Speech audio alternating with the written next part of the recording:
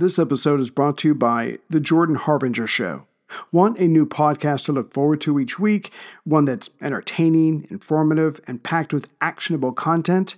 You know you do. And that is The Jordan Harbinger Show, a top-notch podcast named Best of Apple in 2018, and has only gotten better. Jordan goes deep with fascinating people, from authors and scientists to mobsters, spies, and hostage negotiators.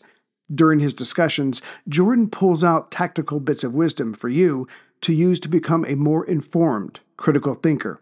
You'll learn and have a good time. He's very easy to listen to. My two recent favorites are Episode 972, Mustafa Suleyman, The Coming Wave of Artificial Intelligence, and Episode 843, Elie Honig, How the Rich Get Away with Crime. You can't go wrong adding The Jordan Harbinger Show to your rotation. It's incredibly interesting. There's never a dull show.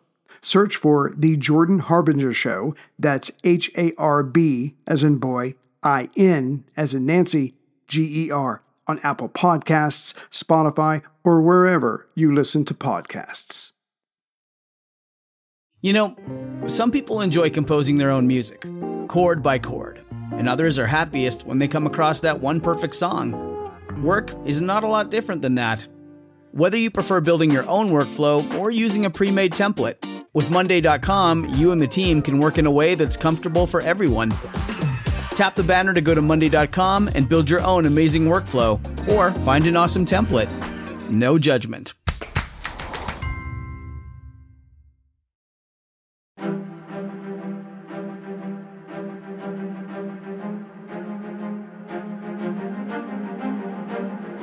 Hello, and thank you for listening to The History of World War II podcast, episode 66, The National D-Day Memorial in Bedford, Virginia. Before we get started, please remember that this episode is in an MP3 format, so there are pictures showing you the different parts of the memorial as they are discussed. A few months ago, I visited the National D-Day Memorial and wanted to share my experience with you. And as you'll see from the photos, it was a perfect day. The leaves were at their fall peak, and the monument was a fitting tribute, as much as any monument can be, to those who gave their last full measure. When you leave the D-Day Memorial, two things will be etched in your mind. The first, the words valor, fidelity, and sacrifice. The second is the beauty of the Blue Ridge Mountains. The memorial is located in Bedford, Virginia, because soldiers from that town suffered the highest per capita losses in the United States on June 6, 1944. On that date, 150,000 Allied troops landed along a 50-mile stretch of beach in northern France. More than 5,000 ships and 11,000 aircraft supported the invasion. For General Dwight D. Eisenhower, that day was a crusade, where, quote, we will accept nothing less than full victory, unquote. And victory for that day was defined as having gained a foothold in enemy territory. And by the end of that day, 9,000 Allied soldiers were either killed or wounded, but victory was achieved. In all, 12 areas in Virginia offered up a company of soldiers.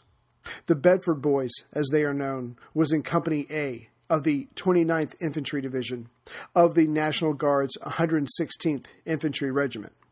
And all of us in Central Virginia drive on Interstate 29, named after that infantry division, every day. The division was activated on February 3, 1941. By June 1944, around 30 Bedford Boys were still in Company A. But amazingly, at least to me, one of their number had been transferred to the 1st Infantry Division, and during that time, he had participated in the landing of North Africa and Sicily.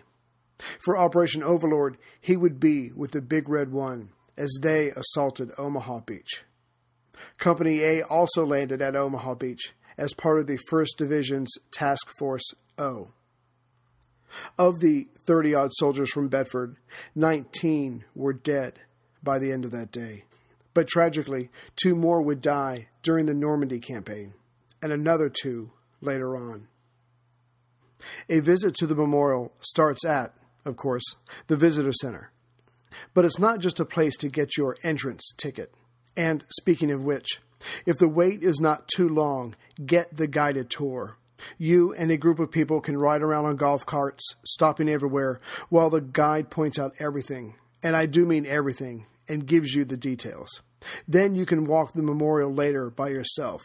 It's not that big, and as long as you start early enough, that shouldn't be a problem. Besides, the people there are really great, and it's definitely worth the extra time. But after you get your ticket, don't just jump in the car and head up the hill. The center there has plenty of exciting things to see. In no particular order, there's a model of the entire monument, which not only is amazing, but it helps you get your bearings once you start your tour. There's also things like Eisenhower's dress jacket, which I desperately wanted to try on, but the workers there were keeping a close eye on us, probably because we brought our 2 small girls with us. There's also several display cases that shows you what the soldiers had to carry around with them in their sack, their shaving gear, their toiletries, a little book called In Case You're Captured, lots of different mementos. Those were interesting as well, just to see what the daily life was like for the U.S. soldier. There's also a movie set up for you that starts every couple of minutes. The movie itself doesn't have anything new in it, but it does a pretty good job of setting up D-Day. So it really gives you a perspective or sets the mood as you start to go up the hill to see the memorial. But before we leave the visitor center, let me give you a word of warning. To the side is another room where you can buy things and pay for them there. However, all the shelves in that room are made of glass, and they're not standing on a base that comes up from the floor. They're all hanging down by pieces of string, which to me seems incredibly unwise. But anyway, if you touch one string, you not only knock over an item from one shelf, you knock over items from all the shelves. So if you're not very careful, you will end up buying hundreds of dollars worth of items you probably didn't want in the first place. So keep your kids out of that little glass room. Trust me, I'm speaking from personal experience. Okay, so after you look around, you jump back in your car and you head up the hill. It's only like a 30-second drive. Now that you're ready to start the tour, there's one thing you need to know about the monument. When you walk from one end of it to the other, provided that you started at the correct end, the entire monument is a chronological journey of the events that led up to and happened on June 6th. And of course, as you start your journey, you want to show the proper respect, no loud noise, no monkey business, that kind of stuff. I saw several vets there from different wars, and they wouldn't have appreciated it very much. So the beginning of the memorial and of your journey begins at the Richard S. Reynolds Sr. Garden, and you can see it here at the bottom of this picture. Its design and the plants around it borrow from the architectural style of Norfolk House in London and Southwick House in Portsmouth, where much of the D-Day planning took place. The garden holds the sculptor, the Supreme Commander, of course, Dwight D. Eisenhower. The commander faces towards the memorial's representation of Normandy. Now, above Eisenhower's head, on the underside of the roof, is a replica of the map at Southwick House, which the planners used for the invasion. And at Eisenhower's feet is the handle of a very large sword lying on the ground that points away from the Supreme Commander towards the center of the monument. It's at least 30 feet long and has beautiful flowers within the sword. And of course, Sword is the code name for one of the 5 beaches invaded that day. Around either side of the sword is a beautiful lawn that, at its edges, has busts of Eisenhower's main subordinates. I may not have pictures of them all, but here are their names. Air Chief Marshal Sir Arthur William Tedder, Deputy Supreme Commander. Admiral Sir Bertram H. Ramsey, Allied Naval Commander. Air Chief Marshal Sir Trafford L. Lee Mallory, Allied Air Forces Commander. Field Marshal Sir Bernard L. Montgomery, D-Day Assault Commander. Lieutenant General Omar N. Bradley, U.S. First Army Commander. And finally, Lieutenant General Walter Beadle Smith, Chief of Staff. At the far edge of the lawn with the busts, you come to another beautiful flower arrangement that's an arc. And if you take that arc along with the garden that's around the giant sword, it has the shape of the patch worn by the Supreme Headquarters Allied Expeditionary Force. When you pull back In this picture, you can see it clearly. And just beyond those flowers is a wall that has the text of Eisenhower's order of the day for June 6, 1944. And on either side of that text, in landing order, are the unit monuments honoring the major ground forces. And here is General Eisenhower's order of the day for June 6, 1944. Supreme Headquarters, Allied Expeditionary Force. Soldiers, sailors, and airmen of the Allied Expeditionary Force. You are about to embark upon the great crusade, toward which we have striven these many months. The eyes of the world are upon you. The hope and prayers of liberty-loving people everywhere march with you.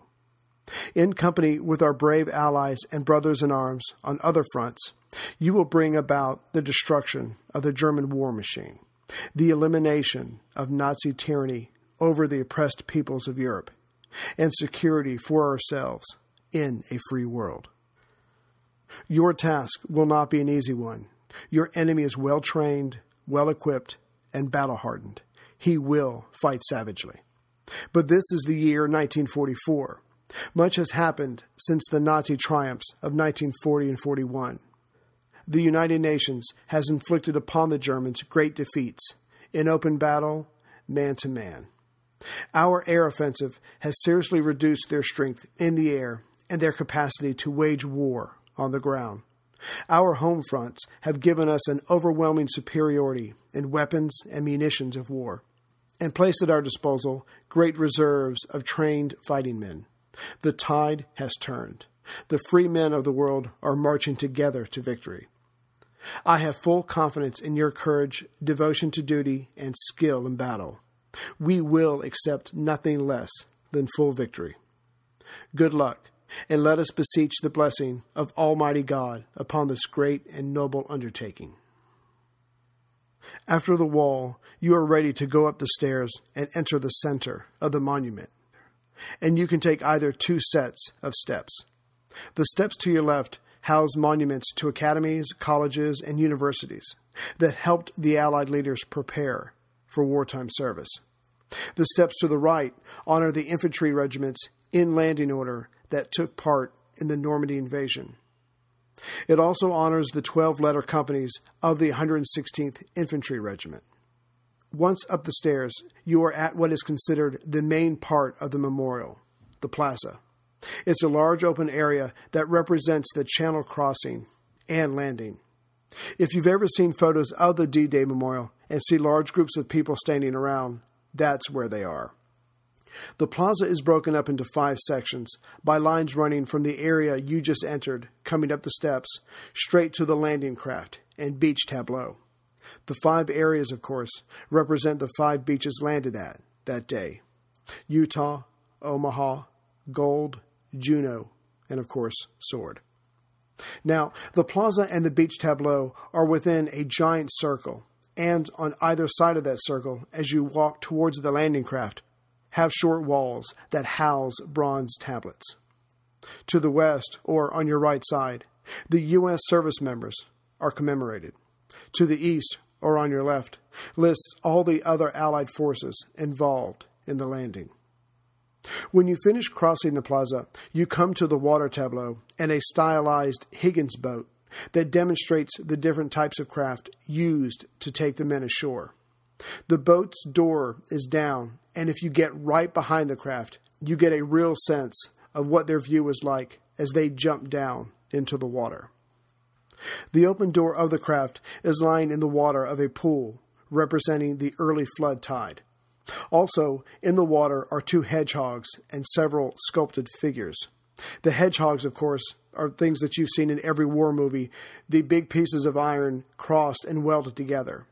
They were made that way because even if a bomb or shell landed near them and blew them and tipped them sideways, they would still be up, right side, giving tanks a hard time of getting onto the beach. Now, this part of the memorial is the hardest to convey, and it's the most emotional. That's probably why. The figures in the water and the ones attempting to climb up the wall behind the tableau, which represents a cliff, are simply overwhelming. And each figure in the water represents different stages of the amphibious landing. One represents through the surf, the next, death on shore, the next, across the beach, and the last one, scaling the wall. There's a walkway between the water and the figure attempting to climb the wall, so you can get very close. And I highly recommend that you stand there looking at the opened landing craft. The reason for that is there are points in the water where bullets striking nearby the figures is simulated. And this may sound rather simple, but the effect is memorizing. Staring at it, you actually get a sense of what it would be like to leave your craft, jump down and run through the water while bullets are landing near you. But really, honestly, I have no words that can describe this. Turning around on the walkway with your back towards the Higgins boat, you see the figure climbing the wall. As vulnerable as the men were on the beach, here there was nothing they could do to defend themselves, except climb faster, get to the top, and start to establish a perimeter and cover fire for those coming behind them. It was very moving watching them, remember, and talking with her friends. Hey everyone, Ray here. I've been using Yahoo Finance, our sponsor today. And like many of you, I think about my golden years, and I hope they're golden. I have a Roth IRA with Fidelity and another with Merrill, and I have consolidated them into one hub with Yahoo Finance. There, I have access to expert analysis to help me stay atop this ever-changing world. And with Yahoo Finance at my fingertips, I can focus on my goals of paying off my house and getting ready for, me time. And since Yahoo Finance has been around for more than 25 years, they know what they're doing. It's the #1 finance destination, with their independent research, customizable charts, and so much more. With a community of over 90 million users each month, their real strength is helping you on your way to financial success. So, for comprehensive financial news and analysis, visit the brand behind every great investor, yahoofinance.com. The #1 financial destination, yahoofinance.com. That's yahoofinance.com.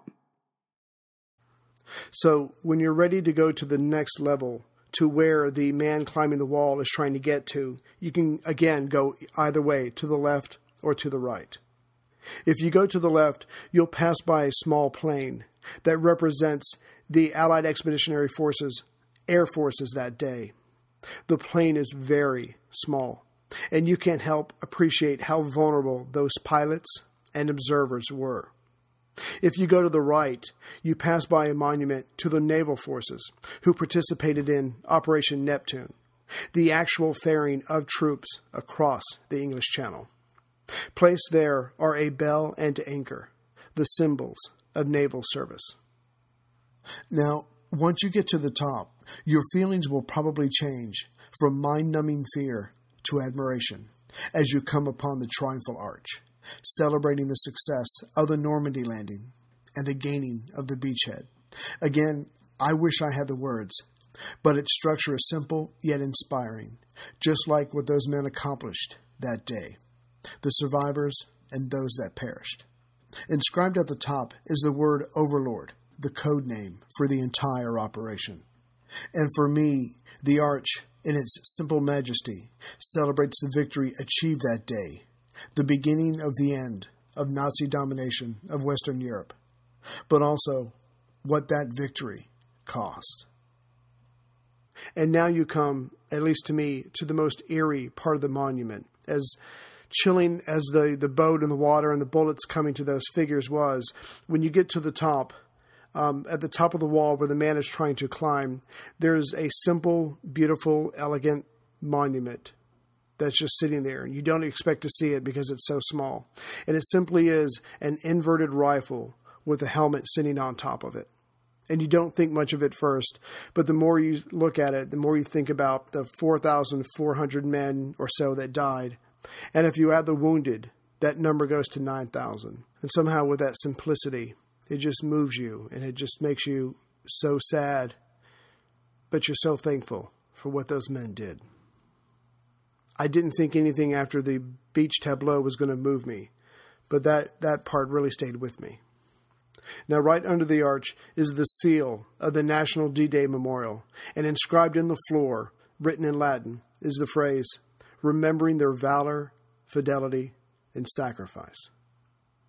Just past the Overlord Arch is a half circle of flags and corresponding plaques under those flags, separated into 2 equal parts of 6 each. The United States flag is farthest left. The other flags are in alphabetical order, and each plaque underneath its flag speaks of the contribution of that country.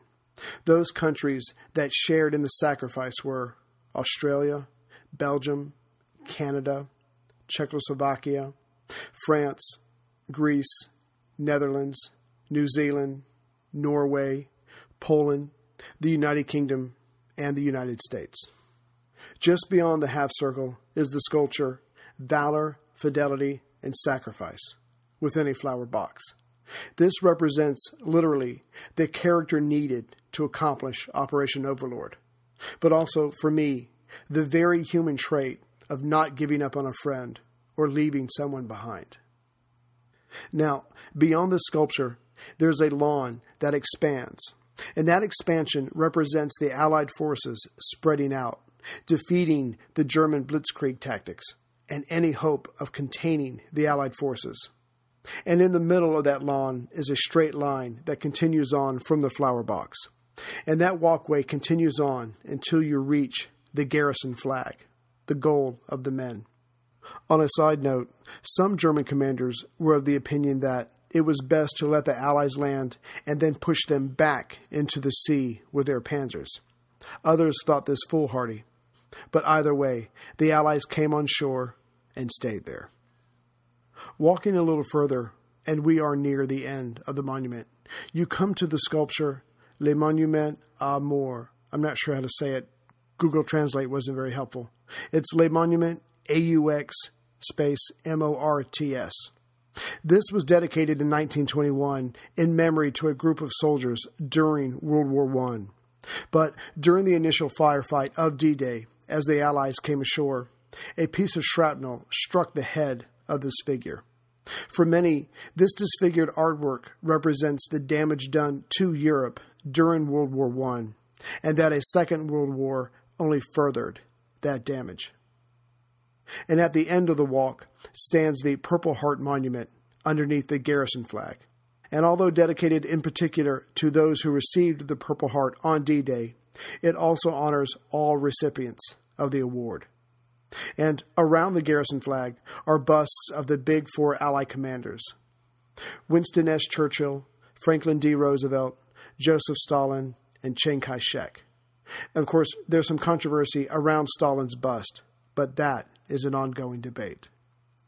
The organization that runs the memorial has a total of 88 acres, so there are more things planned. But just like everything else in the world right now, they are waiting on the funds needed. So that was a quick tour of the memorial. I hoped you like it. I hoped it made sense. And if you ever do get a chance to see it, please do.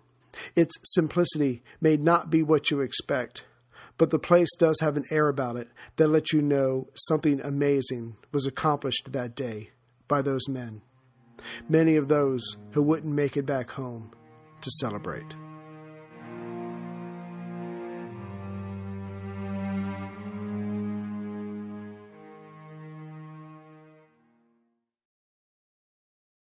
Hello, everyone. This is Ray Harris. Before we do the drawing for the replica newspaper, I just wanted to give you some Audible recommendations for D-Day. I know we're not anywhere near there yet, but in case you wanted to jump ahead and do some reading, I just wanted to offer something up, okay? So there's a lot of books on Audible about D-Day, but I think I picked the top 5 or 6 after reading the recommendations and the descriptions. These are the ones I want to recommend to you. So the first one is Double Cross by Ben McIntyre, and I think that one's only been out for a couple of months. That's a pretty new one. Dog Company by Patrick O'Donnell. 6 Armies in Normandy by John Keegan. And of course, if anybody's ever read John Keegan, you know he's an amazing historian and writer. Next is Juno Beach, Canada's D-Day Victory by Mark Zulk. And finally, of course, everyone knows this one, D-Day, June 6th, 1944, by Stephen Ambrose. And I think there's 2 versions of that one on Audible. So take a look at those, and now here's the drawing for the replica newspaper. Greetings, everyone, from my part of Central Virginia. So today we're going to do the drawing for the replica newspaper from December 8th, 1941. And as you can hear in the background, my daughters are very excited to help me, I think. Okay, so the best I could come up with is all three of my ladies here are going to draw a name. Those will be the three finalists, and then I'll pick randomly from those three finalists, and that will be the winner. I hope that seems fair to everyone. That's the best I could come up with. Okay, so who wants to go first? Sophia? You want to give me a name? Just pick a name. Pick a name. Yeah, okay. All right. So Christopher G. is the first finalist. Okay. Kiara? Here you go, Daddy. Thank you. I want to see you. Mike L. is the next finalist. Okay. I already did that. Heather, please. All right. And Harmon M. is the third finalist. So what I'm going to do is get these girls under control and draw a finalist, okay? So, the wife is mixing them up. Okay, thank you, sweetie. And the winner of the replica newspaper is Mike L. Yay! Woo! Way to go, Michael. Okay, so Michael, I will be emailing you soon. Not that you'll know this because it's not live, but I'll get to you soon, get your address, and mail it out to you. So thank you, everyone who's entered. Thank you, everyone, for all the nice comments over the Christmas break and stuff like that. My youngest daughter's making faces at me while I'm talking. I wish... Okay, don't... Okay, so thank you, everyone. I finally gotten my books about the invasion of Greece, so I'll be coming out with episode 67 very soon. I know that's what you want to hear, but I'll get it out as soon as I can. But until then, I hope you all have happy holidays, Merry Christmas, or whatever you celebrate, and a Happy New Year. And I'll be seeing you soon. Take care, everyone.